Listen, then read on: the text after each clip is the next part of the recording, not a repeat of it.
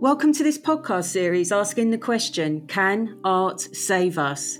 I'm starting the first national and international conversation about courage and curiosity.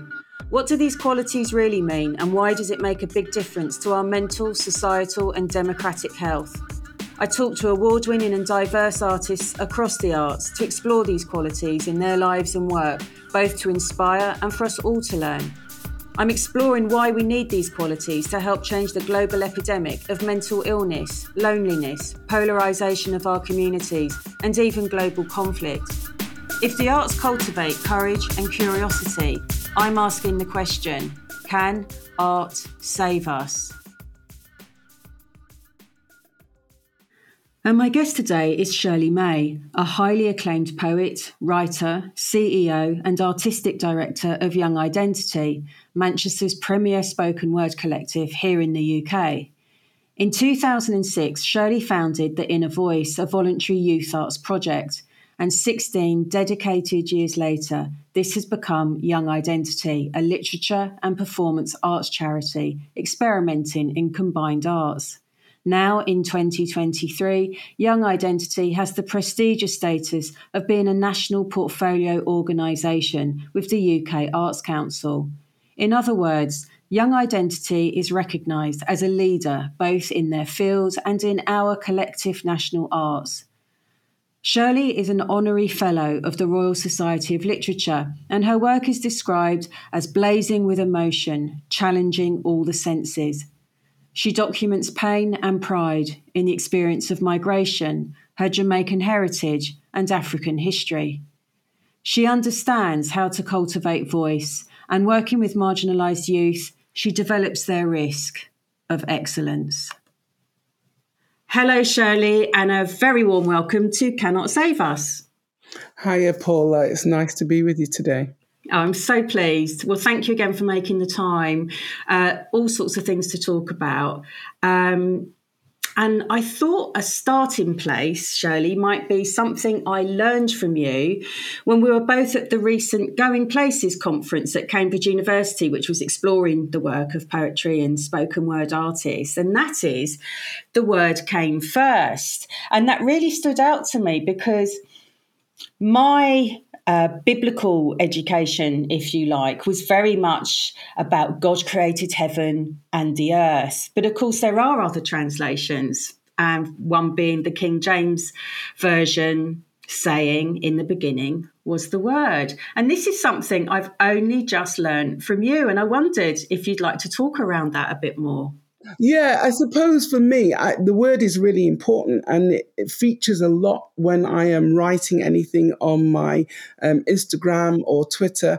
That we wake up with the word good morning, we wake up with the word or go to bed with the word good night, and it all begins with the voice, and then language happens, and then also linguistics, all the stuff around learning to write and calligraphy then happens after the word. The learning process comes much later on. You learn the word. At the moment, we're teaching my granddaughter how to speak, and that's what comes first. And so for me, in terms of using it through poetry as a narrative, the word for me means that it's embedded in you. The poetry is embedded in you. The stories are embedded in you. You're a part of the story. I learned recently that when a mother becomes pregnant, that her cells start to change, and that the baby cells also impact the mother's cells.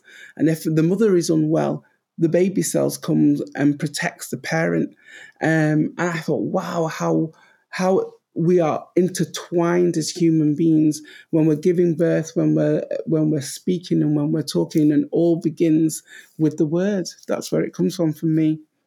And it's not necessarily that it's around biblical stories. It was just that as I've worked with so many poets over the years, I've seen different people deliver the word in different ways. Yeah, what a fascinating revelation. I hadn't come across that at all, about the cells between mother and baby during pregnancy. But it is really interesting, this emphasis on the word. And what stood out to me was, just by having that emphasis on the word was first, it kind of helped build the gravitas, if you like, in terms of the defence against spoken word being somehow less acknowledged than the written word or page poetry, for example. Would you say that's where that emphasis is useful, that the word was first? I think most definitely, because there is this kind of snobbery around, it's the way it's constructed on the page, and that somehow speaking a poem or performing a poem has a lesser value. I think it's less now than when I first started writing, where it became a thing that you needed to understand what form was all about. And at Young Identity, it's one of the things that we teach. So we teach the sonnet, the cinquain, the haiku, all of the forms that have been created. And we also encourage our young people to create forms. But the word does come first. That first connection between mother and child, that first connection between father and child. I think that it all starts with that, the pouring out of love, the questioning, the answering. And so for me, in terms of poetry, and the poetry being underpinned by the voice and the cadence that someone speaks, and in many ways, great preachers actually do use the voice as a means to be emotive and to draw people in, via the word, via whether or not it's the Quran or the Bible or the Torah, or some other holy book. The poetry within those pages is often about drawing people into a better and greater understanding of something that is spiritual, that starts with the voice and starts with the word. Yeah, and this is really interesting because I wondered whether poetry is a spiritual relationship for you, because I understand you were 35 when poetry became an active part of your life, and you've said you woke up with a poem in your mouth. And I have those lines of that poetry here, unless it's embedded on your own mind. I can quote those lines if you like. Oh, quote them. Okay, because I love this idea that you woke up with a poem in your mouth, and I'll quote you. The heart is the organ that encounters pain, the place that always peace should reign. It's the place that makes a father stand up to provide, and a mother hearing a distant child's cry. The heart is the organ that encounters pain, the place where always peace should reign. And you said you've never finished it, but of course you've never stopped writing since. That's right. And for me, when I say it's never finished, I suppose it is finished because that's where it ended. That's what I woke up with. I've never felt like it needed to be elongated or anything else added to that. But that's what I woke up with, and that's what sparked me into writing other things, whether or not they're very serious things about, the current situation in Ukraine, or whether or not it's something more personal. The word has become a part and parcel of who I am. I think that I never knew that I was going to wake up at 35 and start writing. It was something that I tried to avoid as a child. I think I mentioned at the conference that I was extremely dyslexic. I didn't really start reading properly until I was 11 and 12. And, it was on the having a good teacher that recognized that something wasn't quite right. But at the same time, being intelligent and being able to articulate myself was something that I was always able to do. But when it came to reading something, I always stumbled over the words, and it wasn't something that I ran after. In fact, I became more creative. I'm a painter. I make things. I'm a clothing designer. That's how I started off at Manchester Metropolitan University. So I went down the route of creating with my hands, so that I didn't have to do anything that actually I had a lot of reading to do. And so it's really funny that I've just had a set of bookshelves built in my home for the hundreds of books that are in bags everywhere. And the bulk of what I've purchased and bought over the years is poetry. I love poetry. My daughter always says to me, I live and breathe it. Well, there was a lovely phrase where you said, poetry is like an occupying army in my life. Absolutely. And that's not just about the poetry, but about the young people who I work with, who I encourage to write, and not necessarily stay with poetry, because not every single person is a poet. They're at the heart of writing is prose and all different kinds of writing, academic writing. There's all sorts that you can go down and delve into as writers. My springboard is poetry. I love to share that with young people. I love to see young people open up and discover language and words for themselves, and to create stories from the language that is actually inside of them.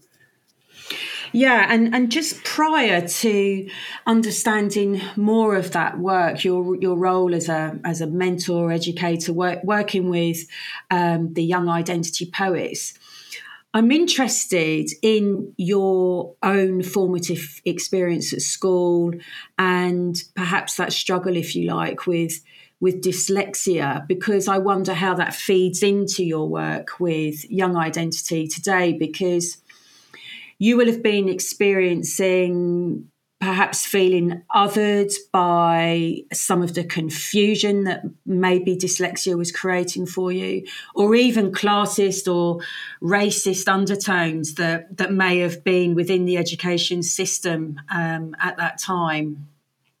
For me, in terms of my neurodiverse elements of who I am, um, it was never an issue at school because I was a gobbygat. I always had something to say, and I think that when you're quite outspoken, and I remember a teacher from MMU that lived near me, and I used to love to go to her house. She had a colour television and we didn't have one. And she also had a library in her house. And she had so many books. As a child, I would just sort of like pick them up, put them back down. But she did an IQ test with me as part of a project that she was doing. And I came out high scoring, high functioning in that high IQ test. And yet when I came to pick up something to read, I struggled. Now, I think I was able to disguise a lot of it because I would always be that kid that was going to the toilet the minute the teacher went, right, it's your turn to read. I would always have an excuse or be disruptive because I didn't want to stumble over the words of something that I felt that I knew. I love storytelling. I used to have a teacher that was called Mrs. Doody, and she was my junior school teacher. And she read to me Alice in Wonderland, Charlie and the Chocolate Factory.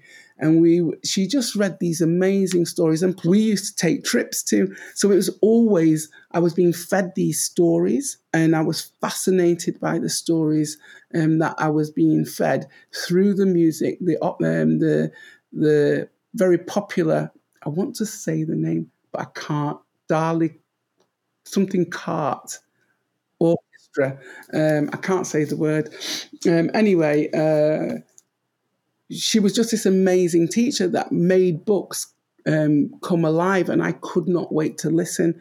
And so as a child, I used to listen to stories, Jackanory, that was on TV. I don't feel like my race was anywhere in my school life.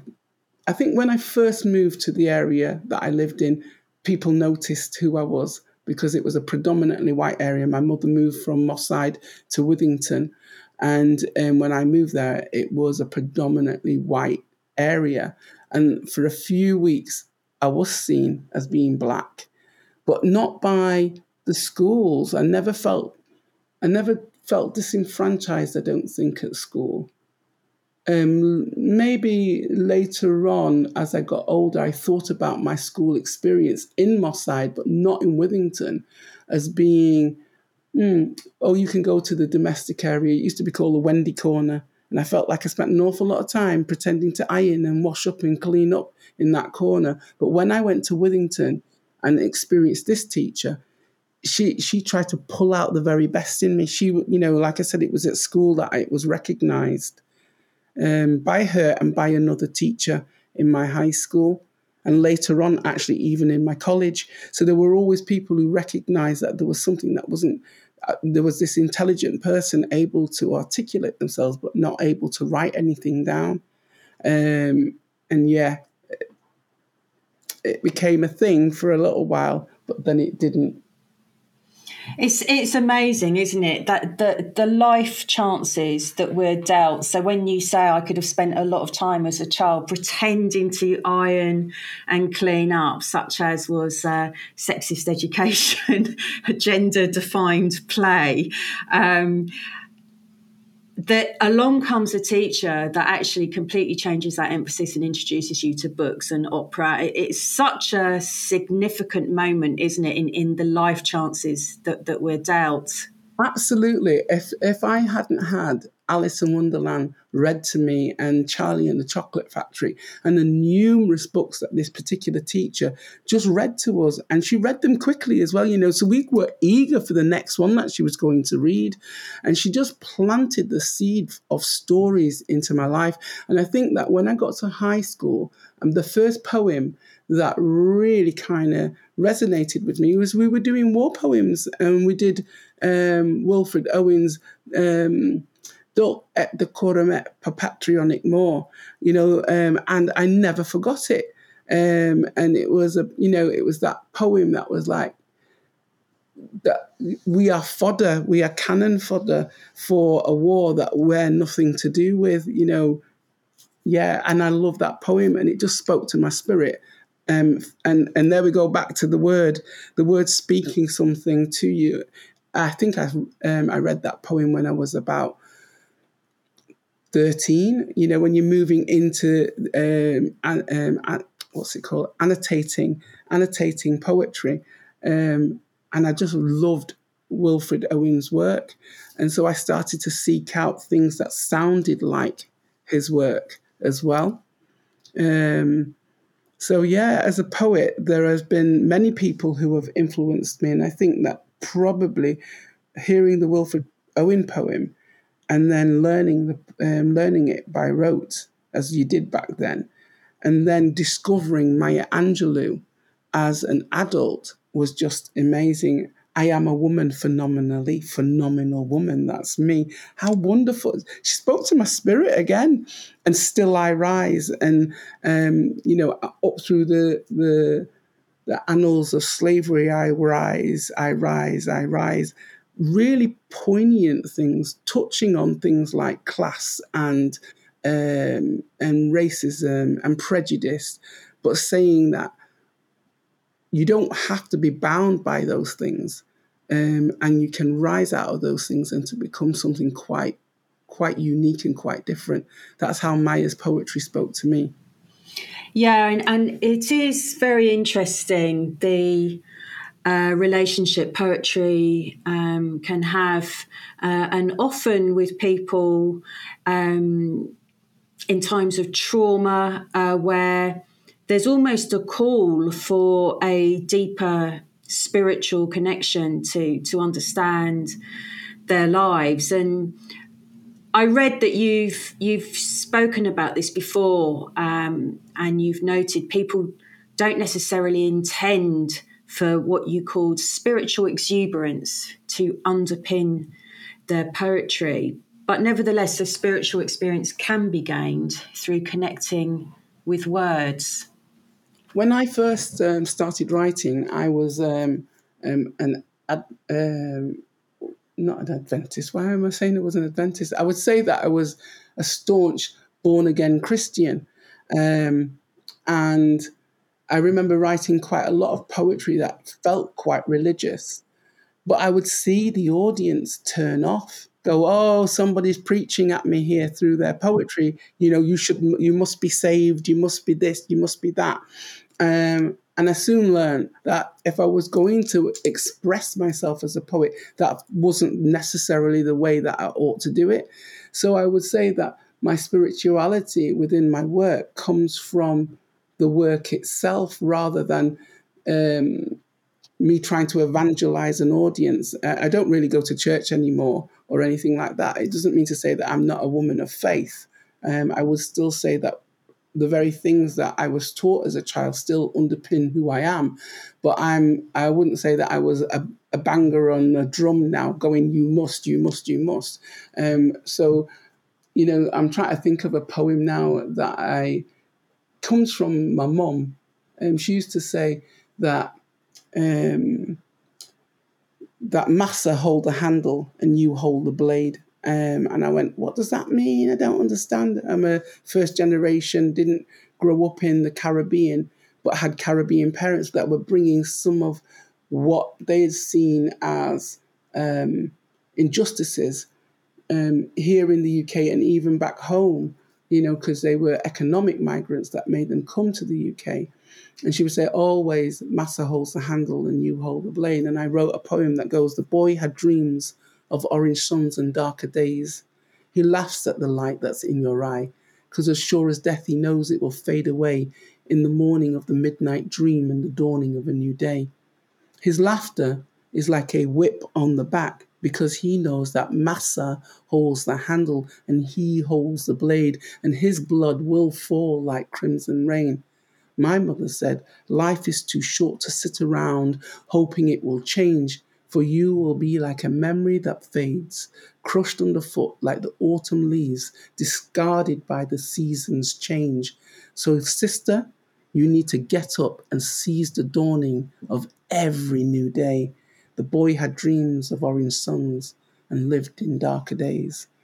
Yeah. That's beautiful.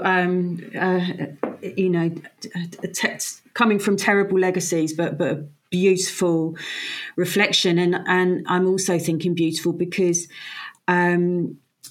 your work has really shown itself to be a lovely and important testimony to memories and to advice, and especially from your mother. And of course, your book, she wrote her own eulogy. It seems to be an absolute gift, really, to everything your mother passed down to you or wisdoms she shared. And I wondered if you'd like to talk a bit more about that. It feels very much like a testament to your mum. Both, I would say that the book is in 3 parts. I would say that the book is a testimony to her. It was written because she was 100 in 2018. She would have been 100 years of age. And it highlights her life in Moss Side, so from the Caribbean to Moss Side, and has a lot of different people in that section of the book. And then in the final section, it's my learning. I always say to my children, what is your learning? When something has happened to them, or, how are you going to do something different because you've learned something from that situation? And so the book is I would say it's a 3-part book. I suppose you could call it a 3-part being. It's about life, it's about flesh, and it's about death. It's called She Wrote Her Own Eulogy, but within the pages of it is also about what my mother taught me on how to survive so that I get old. Like she did, and I always laugh with my children and say my mother got to 60 and all she talked about was death, and then she didn't die until she was 85. And so it's this constant reminder that actually her teaching was a tool to survive in what sometimes can be hostile terrain. This morning I've just found out that somebody that is a part of the founding movement of Black Lives Matter, a cousin has been killed while being arrested. And so the teachings within my mother's book is about surviving that, and also not holding on to those types of trauma that don't allow you to move forward, but to leave them once they're written out of me, to leave them where they are. Sometimes I don't read some of the poetry. There's one poem in the book that I don't read at all when I perform because it's so traumatic. And it's about rape, and it's and the results of that. But it's a poem that I don't read, but felt that I needed to write, because so often we don't talk about these things, we hide them away, and no one knows that they've been a part of your history. They've been a part of your trauma. But how do you overcome? How do you stand in something that is really terrible? And then there are other poems in the book that I love. There's one that's dedicated to my godmother, who was hermaphrodite, and it's all about her. It was about her death, her untimely death, and the way that actually the hospitals did not take care of me, who was taking care of her, when delivering bad news that she had cancer. But the story is about life and love and honor, Yeah, sorry, I've gone on a bit. No, not at all. No, there is nothing that will be in excess in terms of what you're sharing. I mean, these are really significant histories and legacies. And actually, for the listeners' benefit, I'll just share a review of your book. She wrote her own eulogy. And this is a review by Sue Roberts, a BBC producer, who describes your work as blazing with emotion, challenging all the senses. This life-affirming collection demands to be read. Charting a journey from Jamaica, these beautifully crafted poems offer a fresh, detailed insight into the experience of migration. I imagine, Shirley, that means you have lots to say and lots of very important detail to share that reflects on humanity and life experience. I feel that it's really important that things happen to us in life, and some of them are beautiful things and some of them are tragic things. And sometimes we ourselves can be encompassed in things that are tragic and ugly and horrid. But how do we heal? How do we grow? How do we take even sometimes mistakes that we might have made as a young person and make it that different, for somebody else who's coming up behind who might experience that. So writing that poem about my grandmother's experience was really important for the women in my family. And there are a lot of strong women in our family that have experienced terrible trauma. And if there isn't any of the pages in the books that also say there is light, there is change. One of the poems that makes me laugh is, it talks about how sometimes we're attracted to bad men, and it's quite funny. It's only a short poem. I can't even remember it off the top of my head, but it said that some of us love to take love to a bad man's bed, something like that.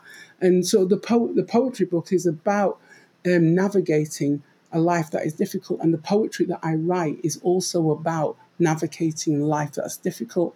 And yeah, recently I was asked to write a poem that I absolutely love the challenge, and it was for an organisation that's called the World Reimagined, and they've been looking at this transatlantic slave trade, and they asked and challenged writers to think about how they would tell the stories of the people who have travelled to the UK, the people who experienced slavery, but also pre-slavery. And so that's the poem that I grabbed onto rather than, or the story that I grabbed onto. So I wrote from the point of view of Mansa Musa, and I wrote a poem, and I'll read a small portion of it, and it's called Where Kings Live. And it goes, Emperor, pilgrim seeker, benevolent gift giver guide, history maker, romantic stargazer under Sirius celestial skies, architect of wisdom, a propagator, Egypt's economy breaker, monarch of Mali, caravan leader, Hajj keeper, great man of power and prestige, journeyed through the Sahara Desert, destination, Mecca's Kaaba, gold depositor, royalty, famed ruler, Nubian king, cartographer, amongst this cartege tens of thousands, infrastructure developer, university creator from Senegal to Timbuktu, economy maker, sovereign, antiquity builder, salt and gold miner, legacy creator, father of the people, quester of divinity, richest man in history, Mansa Musa. And then it goes on to talk about the imperial experience of colonialism, and then ends on him being this wonderful king and the kingdom created. Yeah, wow. Thank you very much for reading. It's fantastic to hear more of your work, because that really is an example, isn't it, of dignity and status and stories that perhaps we don't hear enough of, particularly as you refer to, when we have an education system that's in the context of colonial history. That's right. And that's why this book is one of the most important books that I think has come out in 2022.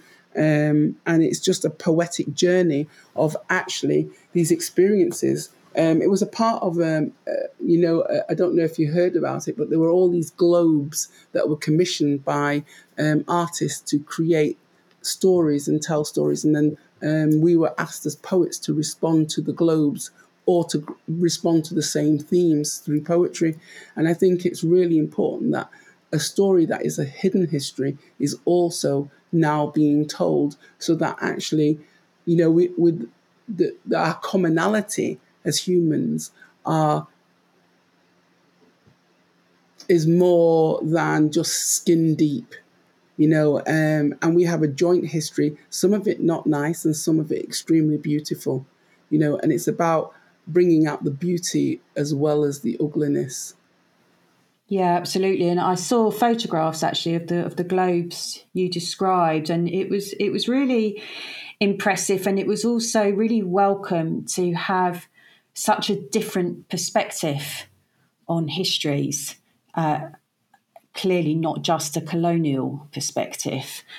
Exactly, and that's why I chose that particular king, Mansa Musa, because he was the richest man in the world. I think he was born 12, I can't remember the date. I've got it written down somewhere in my research notes, but I know it was 12 in the 12th. It will have been the 13th century, but 1200. Is that right? Is that the way it is, or is it 13th century? Anyway, 12 something. 12 something. A long time ago. A long time ago. And they made a comparison recently to Elon Musk and his wealth. And they said that his wealth outstripped Elon Musk. It's trivia, but I just thought, here we are. This is a black man who's the wealthiest man in the world, and lots of black children don't even know that. What's pushed down their throats is poverty, deprivation, challenging, told that they've got challenging behaviour, all of those kinds of things. And part of what Young Identity is about is to say, actually, your voice is your weapon, and your voice is also where you can speak out your truths and to say, not allow your word to be muted. So one of the things that we say to Young Identity is that we don't really, what's the word? We don't really censor. So there may be politics that you particularly stand in that I absolutely disagree with. But I'm not going to mute you, but I will challenge you as you write that stuff to write it to the best of its ability. But you will be challenged by others because of what you've written. But it's okay to have a voice and to say what you're saying. Yeah. So I can be controversial in that way, that I try not to influence people by saying, you must not write that, you cannot write that. I remember a poet that was a part of Inner Voice, a poet called Thatcher Newall, and he came from an atheist background, and he picked a photograph to draw his inspiration to write from, and it looked like the Madonna and Child. And he wrote this poem, and it was, for me as a Christian at the time, quite blasphemous. And he read it, and he was like looking at me to see what I would say. And I went, this is well crafted. This is a good poem. This is excellent. I don't agree with any of the sentiment of it, but however, I can see what you were trying to do.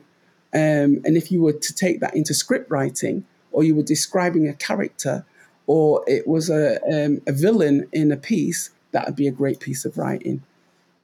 Yeah. It's so interesting.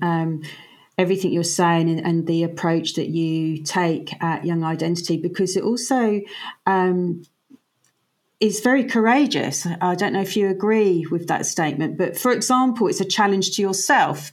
For example, you're not in the business of censorship with things that you disagree with, but you have the courage to still encourage those young poets to exercise their right to have a voice. Absolutely. And also, as you went on to say, to recognise that, in fact, a major risk that young people face and that stands outside of perhaps stereotypical associations of what risk is excellence. That's right. That's absolutely right. I say in one of my statements, we used to have it up on our website, give me some money for those young people who are at risk of being excellent, rather than actually giving me money because you want me to stop gun crime or you want me to stop teenage pregnancy. All of those things, I hope that my project and the work that the charity, I should say, does, is about supporting people to make better choices, but allowing them to find and discover those choices for themselves. Whether it be that, you end up with somebody who, I don't know, becomes an offender or not. They were given routes to make the right choices for themselves. So in the end, even as young people, we have to be accountable to ourselves for the things that we say, the way that we behave, and who we are as individuals in a society where there are rules and there are regulations that you need to follow. But we start with the premises of where those young people are at, and hope that actually, another saying that my mother had is iron sharpens iron. And I used to think, what's she talking about? Because my mum used to sharpen, she was a chef. And she used to, as well as being a nanny, she ended up owning one of the first Caribbean food places in Moss Side in her house where she rented rooms. And she used to have is it a stone that sharpens the knife? A flint stone that sharpened the knife. And I was like, but you've just said iron sharpens iron, that stone. And then she showed me within the stone that there was metal, and that it was the metal within the stone that was actually sharpening the knife, and that iron sharpens iron. And so therefore, when those young people are together as writers and as poets, they are influencing one another, changing perspectives. We've had people who never voted that after being in a writing session registered to vote. So it's about how we work with what we have got at the point of when those young people come to us, but who they are when they leave is completely different people and different writers with all individual voices. Yeah, I love this because it's such significant work, and you've made such a fantastic dedication with your own life, to establish Young Identity so successfully. As I said in the introduction, 16 years of dedication to get it to this point. And what you're really highlighting, I think, is something that's really revolutionary in the most positive sense. You previously mentioned the idea of a weapon, and I'm interested in poetry as a cultural weapon in terms of it's the right to have a voice. And surely the power of change comes with the word. It comes back to the word is first. The word is first. Because it's about self-expression. It's about how we think and how we broaden our thinking, that we don't just fall into stereotypes and ritualistic thinking. Because, as you say, raising money, for example, for campaigns, it could be a campaign against knife crime. That's one thing, but surely change is deeper than that, and the word is first. And the word is first.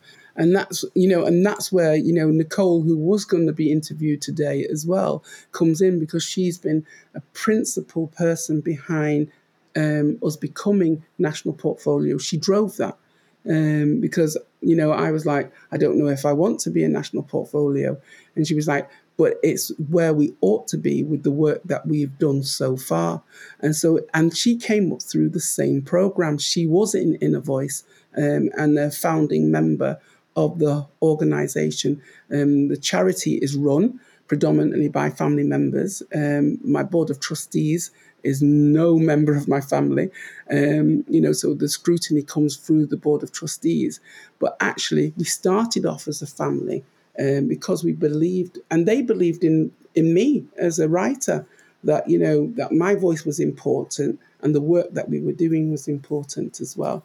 So it's been wonderful watching the changes happen, not only in the lives of the poets who work with us and work for us and work with us, but also the impact that we've actually had on the city, that is Manchester.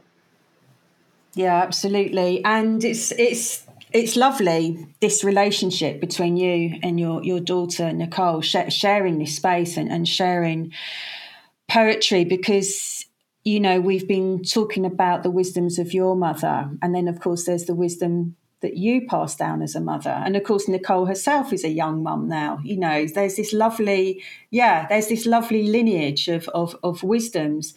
And actually, in your prior reading, you mentioned cartography, and there's a poem that you've dedicated to Nicole and Alexander May, entitled "You Must Become a Cartographer." Would you like to talk about that? Actually, you wouldn't believe it. It was commissioned by Nationwide. And it didn't make an advertisement. And they wanted me to talk about passing on passing on your inheritance to your children, but not blatantly saying, "Oh, go buy a house." And so, for me, it became about actually what would I want to pass on to my two children, my son, who's my oldest child, and my youngest child. And it was about actually all of these things are important, having a home, having, but your home is your family. And also, don't be afraid of experiencing the world in a way that is not in the micro, but in the much wider sense of actually go and be a discoverer within your own life and make a map so that there is a lineage and an inheritance for your children to come, that you were actually map makers as well as, you lived in a little corner of Old Trafford in Manchester, but actually you belong to a global world. So even with Young Identity, we write from a local, a personal, local, global perspective. So that poem encompasses all of that. They should have used it. Of course they should have. Talk about miss a trick. My word. Transformative. Would you say that becoming a map maker, whether you're talking about the wisdom you pass on to your own children, but also through the mentoring you do at Young Identity, is the same as instilling the courage to be your own map maker?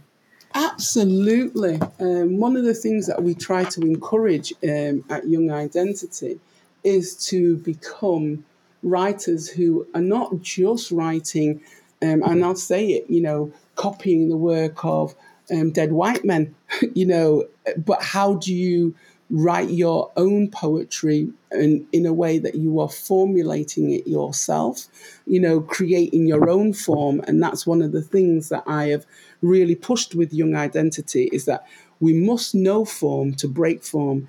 And I always remember going to,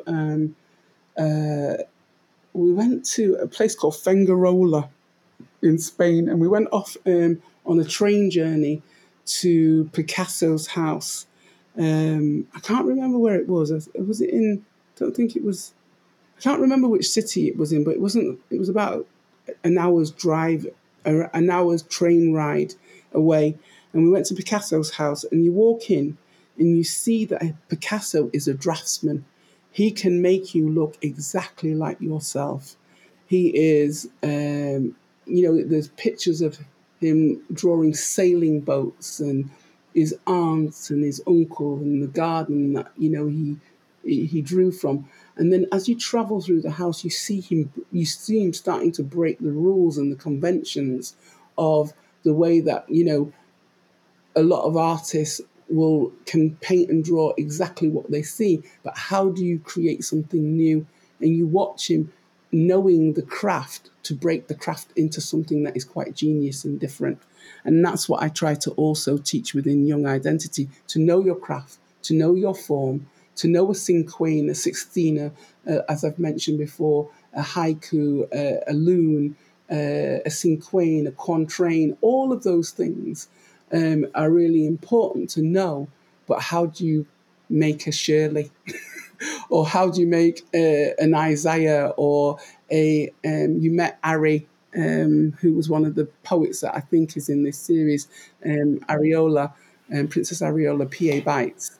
Yeah, absolutely. Yeah. So for the listeners, I'll just quickly interject. For the listeners' point of view, I did have the pleasure to talk to Princess Arinola, who is a Young Identity poet who works closely with Shirley. And listeners can also find that interview in season 3. But do carry on, Shirley. Yeah, and so it's about actually not just receiving a thing, but how do you make anything different? So, you've got all the different genres of music. So you've got dubstep, you've got rock and roll, you've got R&B, you've got the New Romantics. That's an era that I like, the New Romantics. I like Spandau Ballet. And so it was when I was doing this, when I started this, I was like, you know what, we're going to break convention as well. It's not about just coming in and just recreating because how does poetry change? How does it encompass new generations, and also making it accessible to the everyday person? It's all right knowing all those wonderful forms, but sometimes when you read a poem that's written in form, you come away and you go, I'm not sure what that was about, but it sounds great. For me as a poet, I connect with anything, with form and also freestyle and free writing. But equally so, I connect with the hip hop, random reference, list poems, that kind of stuff. It's about going forward and creating new things and trying new things on the page as well as the stage and in performance. I feel like I write very traditionally, but I'm a narrative poet. I write stories. I probably have a novel inside of me and a screen thing, a film or whatever. But I don't have any time because I'm spending all my time nurturing all of these young people. I think when I retire, I'll write my great masterpiece then, hopefully. But I write in a narrative way, but it's not conventional either. It doesn't follow a particular form. It is free write, and it is very much spoken word, but it's on the page. And that's okay. And that's great, because people can read my spoken word and know how I was feeling when I wrote it. And then that's what I'm saying to young people. Go forth and create your own form. There's a thing that's called a loon. And the pattern of the loon is, if I get this right, it is, I want to say it's 3 words, 5 words, 3 words. And on the turning point, there has to be a turning point on the third word, and the what makes up the third words. It's not a haiku, so it is words. And I was like, oh, I'm going to write myself some loons, and I'm going to write loads of them. And I didn't follow the form. I've done it 2 words, 4 words, 2 words. And I went, oh, I've done some loons. And they were like, no, you haven't. That's not a loon. You've made a mistake. It's 353. And I went, well, it's called a shirl now. Absolutely. It's asserting your right to have a voice, isn't it? And yeah. And actually, from what you were just saying in terms of how you encourage, the poets you work with at Young Identity, and really inspire that engagement, would you say trust is a critical part of being brave enough to go forward, as you say, to push the boundaries, to discover your voice? Is it also about trusting yourself to do that and knowing you are entitled to do that? I think it is about trust, but trust is something that often we're told that we have to earn. And sometimes, last week we were talking to some young people and they were saying, oh, we feel that the newest thing that seems to have come out, what's the word? When you don't feel like you're... Oh, I can't remember it. It's just gone out of my head. Sorry, I have had COVID 4 times. You're joking me. 4 times? Yeah, I've had it 4 times. I have an autoimmune illness, and every time I've tested, I've had it when I've been really poorly. And so I've had it 4 times, but I'm here still. But sometimes my brain gets a little bit mashed. What I would say is that what's it called? Imposter syndrome. So some of them were saying that they had the imposter syndrome. And I said, no one can say that they've not felt like that in their life. Can I do this job? Am I capable of passing this? Yeah, going back to the question that I probably need you to rephrase. Yeah. No, you are acknowledging the question. It's in terms of how trust is part of someone's courage in a way, in terms of trusting yourself. As you say, to not feel like an imposter, but to have the right to be. That's right. And that's what I was trying to say to them, that actually we've all felt like that. I felt like that. But that's okay to feel like that. But it's also important to put those feelings to one side and trust you and trust your voice. And as I mentioned, all of the genres before in music, that actually you might like rock and roll or classic. My son loves classic music, absolutely adores it. I can remember Nicole loving a band that was called, I think they were called Sum 42 or something like that. And she went out and bought all the clothes, and her brother was like, no, sister of mine, no. But I went, no, she has a right to have those views and those points. And if you say no, you break that. Allow her to be her in the same way you love classical music, which is actually one people would say as a black man is not, not usual. So actually, to get to the place of trust, I think, is much more difficult, but it's something that I've done with Young Identity. I trust the young people's voice. I trust that we train them up to actually teach each other, to be peer mentors. At the moment, we have a book coming out. It's young people who I've not read a poem.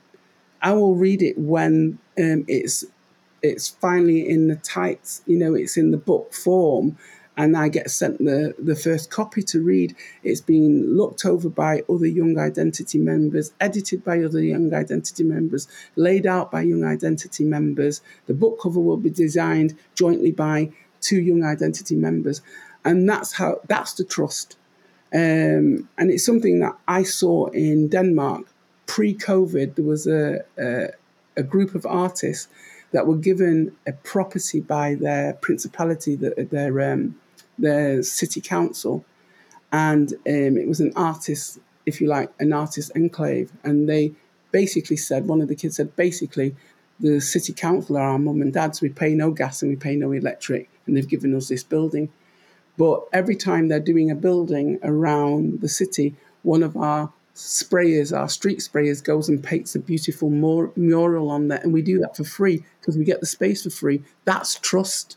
That's trust between, their government and the young artists to produce something that's going to look beautiful in the city, while a beautiful building is being created. We try to do the same. It's the pillars in which Young Identity stands on. Is to trust the people who we know within our organisation, and sometimes you can become unstuck with that when you trust somebody. Somebody might go off and not do a piece of work in the best way that you would have hoped for. But it's also, we've given them the mechanisms to go out and see whether or not they're going to work well as a facilitator. We've never really had any complaints about any of our facilitators in saying that, but we have had people turn up late. And we'll say, okay, maybe you can't do that job in the morning. It doesn't mean to say we don't give them another job. We just make sure that we know they're an evening person, and they'll turn up at a 3:00 workshop, and we'll get somebody who will turn up at a morning workshop and run that workshop on our behalf. And so it's learning who your team is, learning about the young people that you work with. It feels a little bit less like that now that I'm a CEO of this company, because I was teaching everyone. I was at lots of different workshops. And sometimes when you start to do the management side, you get less of that hands-on feel. But I promised myself when we got MPO that I would make sure that I did a masterclass in all the sessions every month. Yeah, because the principles clearly remain, because what you seem to be describing is the importance of trust in terms of the people you're working with, the young poets that you're working with, is that they are integral to the process. They're integral to how your books are created, for example. So what I love is this isn't box ticking inclusion exercises, because would you agree that there are far too many box ticking schemes that pay lip service to diversity, which is an instant issue in itself, because that may well cultivate imposter syndrome. It's throwing carrots. It's not actually offering inclusion in a way that's integral, as you describe.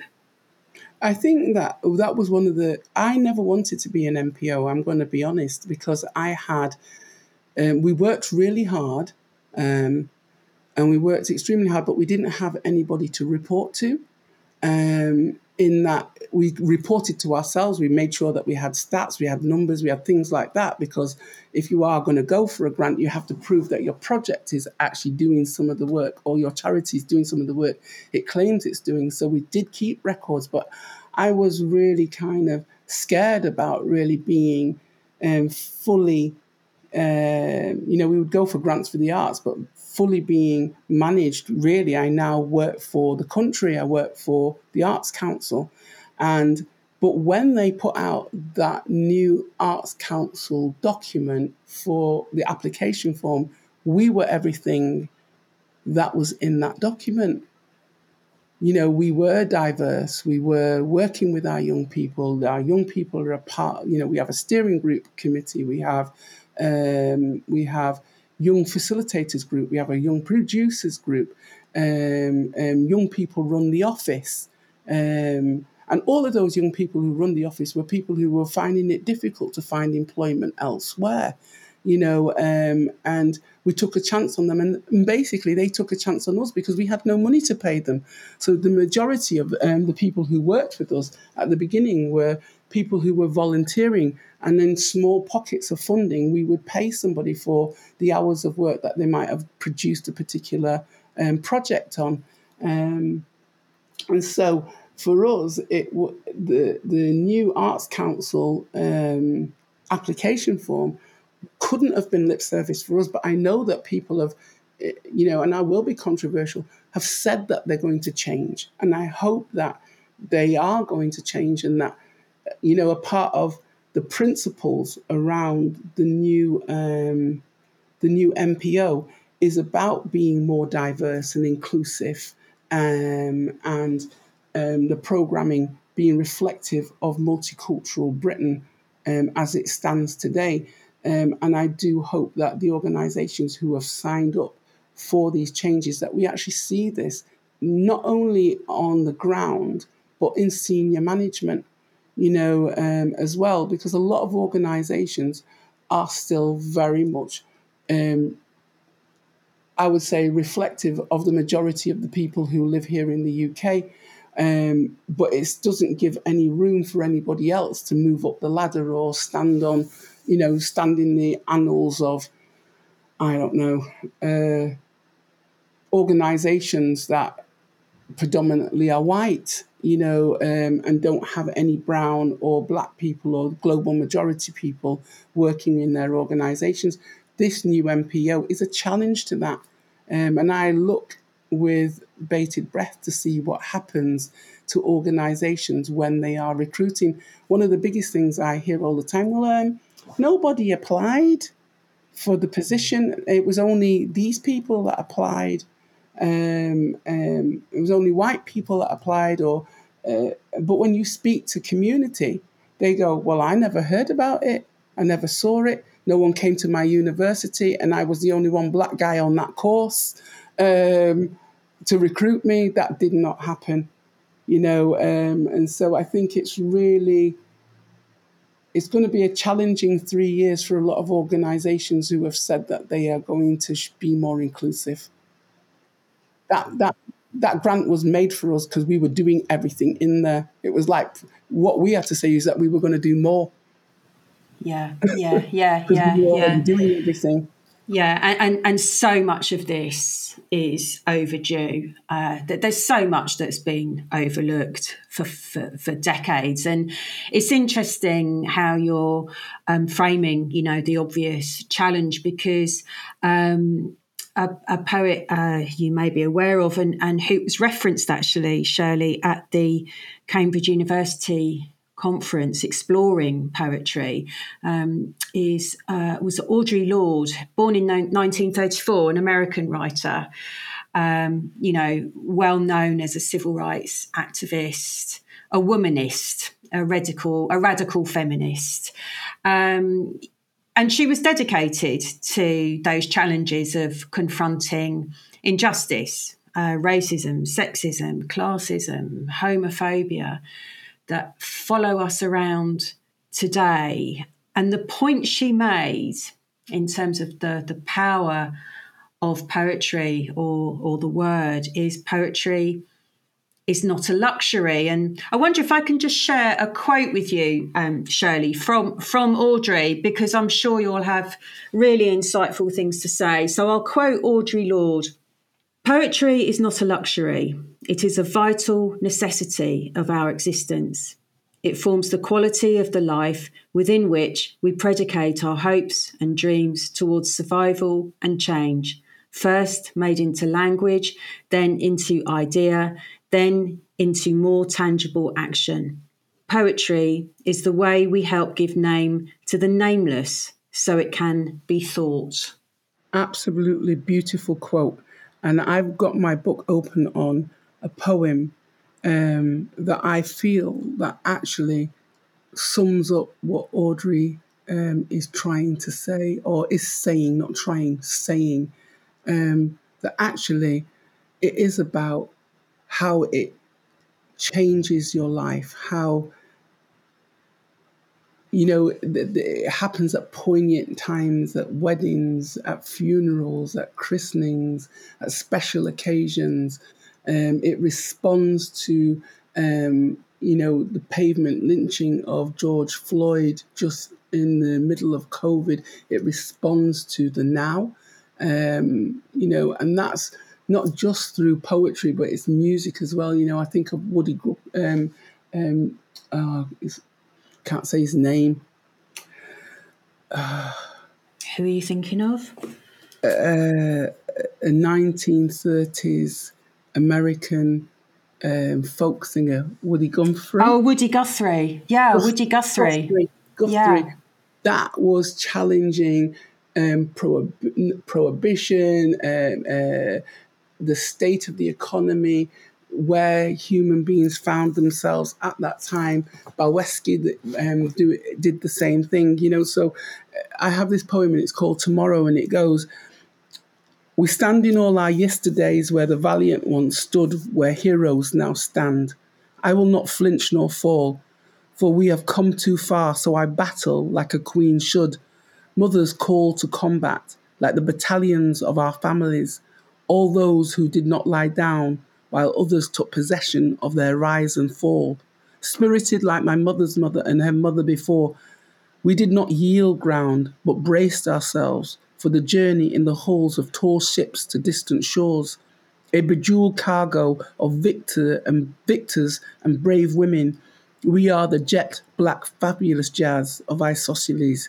We stand in all of our yesterdays, where the valiant ones stood, where heroes now stand. You set a path for us to ascend, to find the very best in us as we enter the city gates. We are a people that have battled against those who would try to defeat us.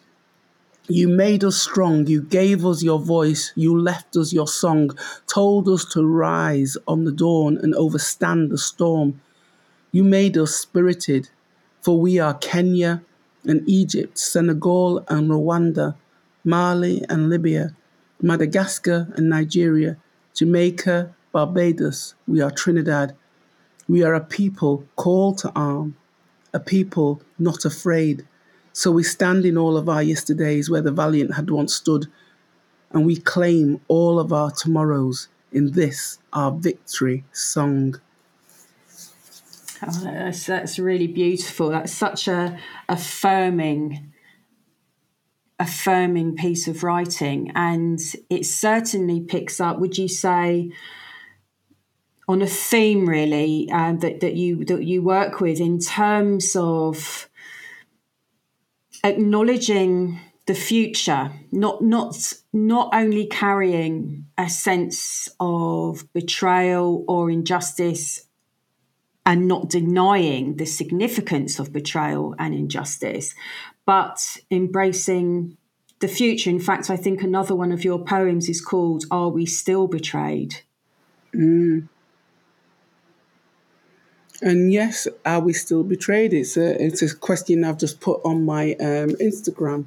Another young man, as I mentioned before, has been killed, and in the United States, where racism and prejudice, although it's trying to be better, is still prevalent.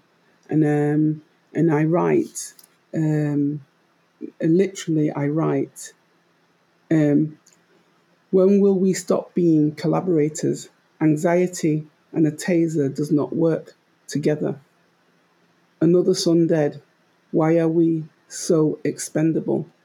And I think that it's important to know that in a world where there is still color difference and people make color into an issue, that ultimately we are human, and all of us on this planet, if we don't get the message soon, we will not exist, because it's not about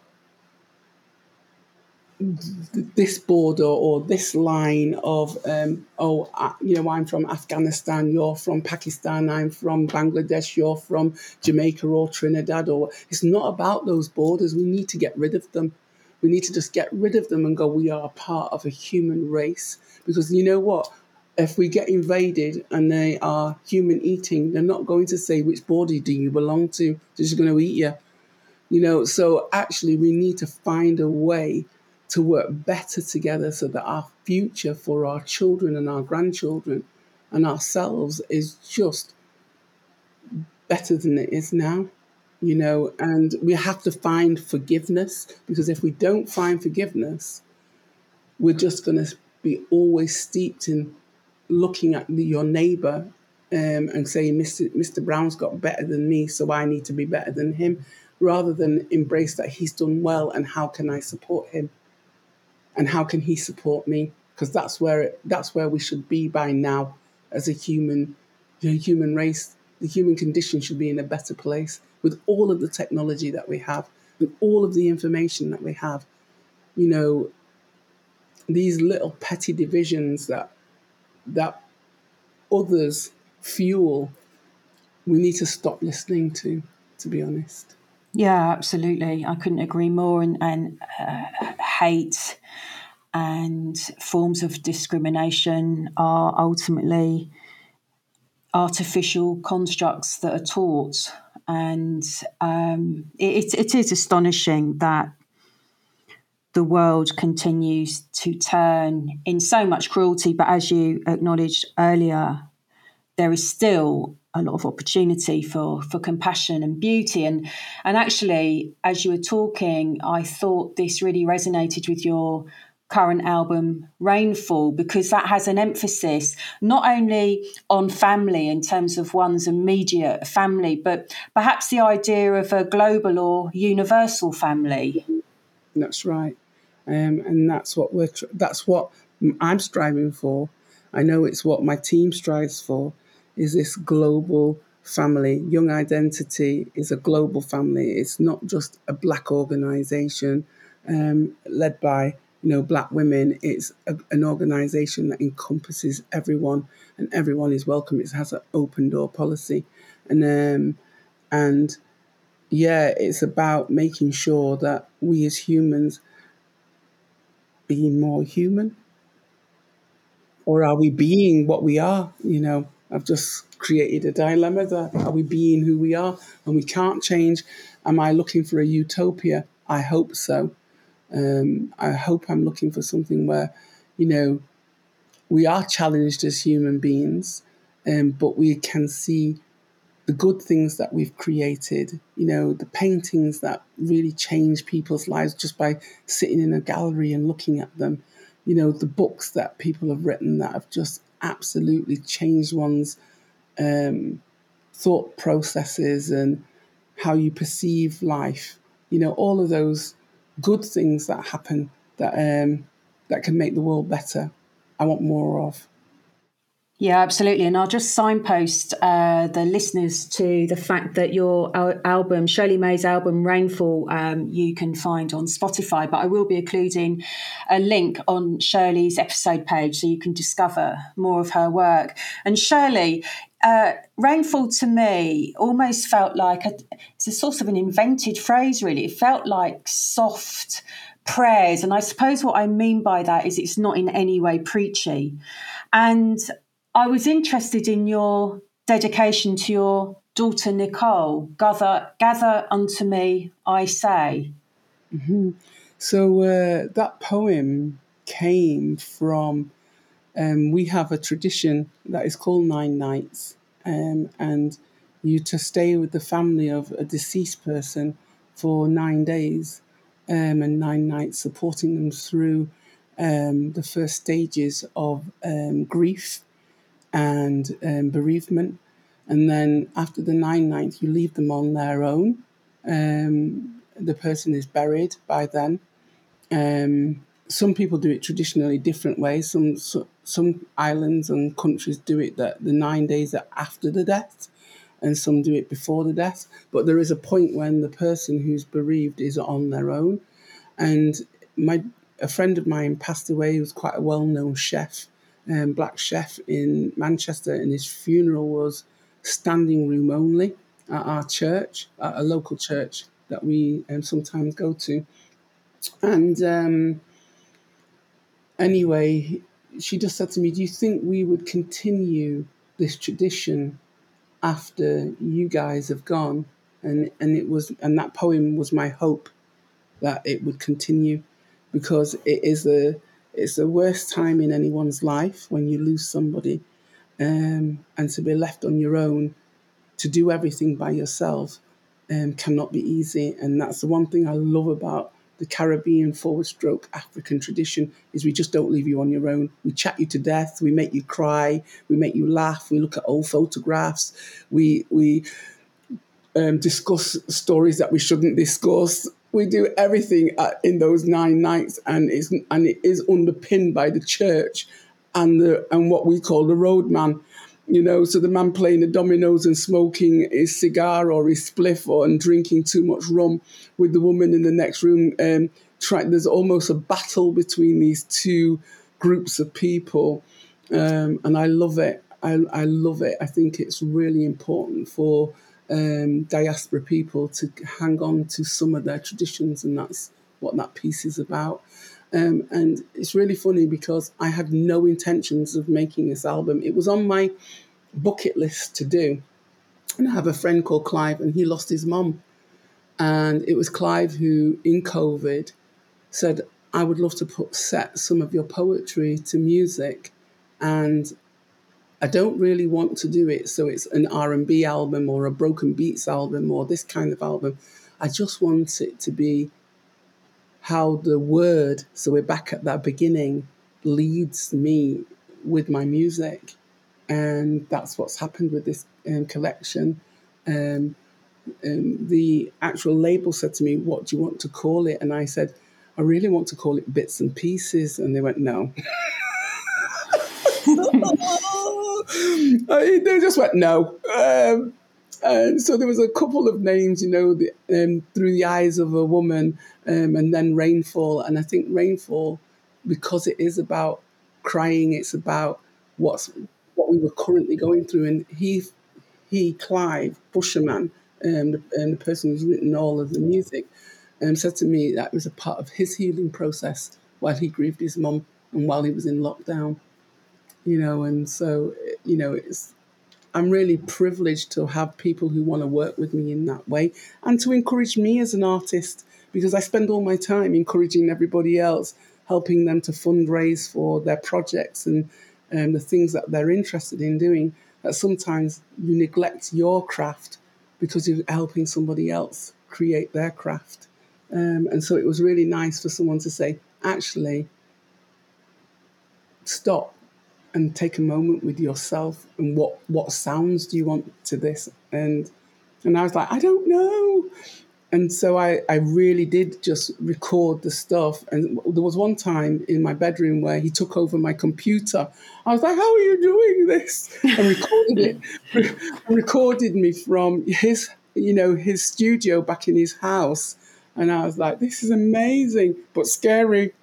Um, and so it's a wonderful, wonderful piece of work to have been involved in, and I really do thank the people who have really pushed it, like Johnny J, who is the record label that it's come out under, and Busherman Productions, because they're the ones who were like, come on, get on with it, and it was nice. It was lovely to do it. I really like it. So, Shirley, just as I'm thinking we'll have to draw to a close, unfortunately, because it is so wonderful talking to you. In terms of everything we've shared, I'm interested in, of course, the series question, Can Art Save Us?, which has lots of very mixed responses. There's no right or wrong answer, of course.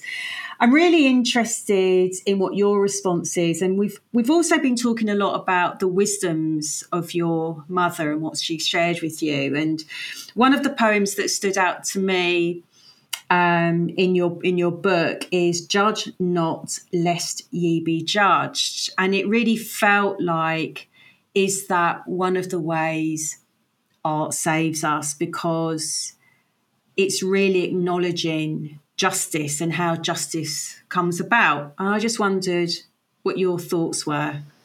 For me, the sentiment about it's a biblical sentiment. Judge not lest you be judged is a biblical statement that's that has come from my mother's Baptist background, and I think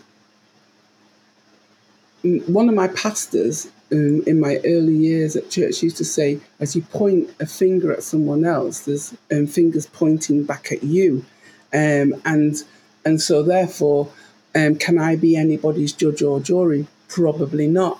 Can art save? I definitely believe that art is something that saves. And earlier on you had your camera off, and I actually threw my arms back and threw my head back when you said, does art save? And I've just thought that actually it saved me, poetry, and what has subsequently happened, my love of drawing, my love of painting, my love of architecture, all of that has encompassed who I am as an artist. And I do believe it can save. And I remember going to America to an organization called Brave New Voices. And there was is a really renowned poet and professor now. And he had hitchhiked across the country to get to Chicago because he really wanted to take part in this poetry called Brave New Voices. And they always profess that they touch every nation in the world. But they do, because America is a dichotomy, isn't it? It's a melting pot of people from everywhere. And also they've got the World Series. And this guy, and it's only them that plays that. and there was this guy that just went, he was talking to our group and he went, it has really saved my life. And I had to be here to be a part of this and to meet you and to meet this team and to meet all the different teams that were taking part. And this was poetry. This is spoken word. This is I go back to the beginning, the word and what the word means to young people and how it connects and touches, whether or not you're talking about your gender, whether or not you're talking about colour or discrimination or the state the world is in with the issues around climate change. Poetry speaks to all of those things, and then also in turn speaks to your spirit and your soul. So I do believe that art changes you. I do believe poetry changes you. That's my particular art form. And, my son-in-law is a director, and he was a part of a group of people that met at, I think it was Stratford South or North. I don't know the theatres in London, but it was a theatre in London in Stratford, and where he was getting in and out of trouble, but he just got pulled into a community programme that now he's one of the leading, I think he's in the 100 list of leading directors in the country. And that is how art changes you. Matthew Zia, who's was at not Contact Theatre, Royal Exchange, is doing marvellous things. He was a part of that group of young people who were pulled into this community programme, and that has given them a new perspective on life. I know that I never thought that I was going to be a poet. As you know, 35 when I started. I'm going to be 60 this year. Quite a turning point for me. And, to know that without art, where would I be? Yeah, it's such powerful stuff, and your examples are so profound. And even just mentioning then, how you actually became a poet at 35, but in 2020 you became an honorary fellow of the Royal Society of Literature. And I think you're such a hugely important example to so many people, and of course especially all of the youth you work with through Young Identity. The legacy you're creating is immense. Thank you. It's been it's an interesting discovery. I'm part of I always say I'm a part of a collectives. I've been a part of Common Word. I've been a part of Speakeasy. I was a part of a group that called Sisters Talk. I've always been a part of a collective. I'm a part of a collective really with Young Identity, and all of those people that I've encountered have all had an impact. And that impact that they've had on me, I hope I've paid it forward to other people. And that impact is about, like I said, none of us are perfect. There are failures that we all experience. But actually, the bigger picture is the bigger impact that you've had on someone's life. And they've had an impact on mine. And art has definitely changed me and changed my family's life. It's how I earn my living. It's changed everything for us, and it's been good. Absolutely. Shirley, I can't thank you enough for how generous you've been with your time today. I'm so glad I crossed paths with you and your daughter, Nicole, at the Cambridge University conference. Poets have so much to teach us and to encourage us with in terms of having our own voices. Thank you so much, Shirley. I really, really do appreciate talking to you today. It's absolutely wonderful, Paula. Thank you for inviting me to the podcast. You're very welcome. Thank you, Shirley. Bye.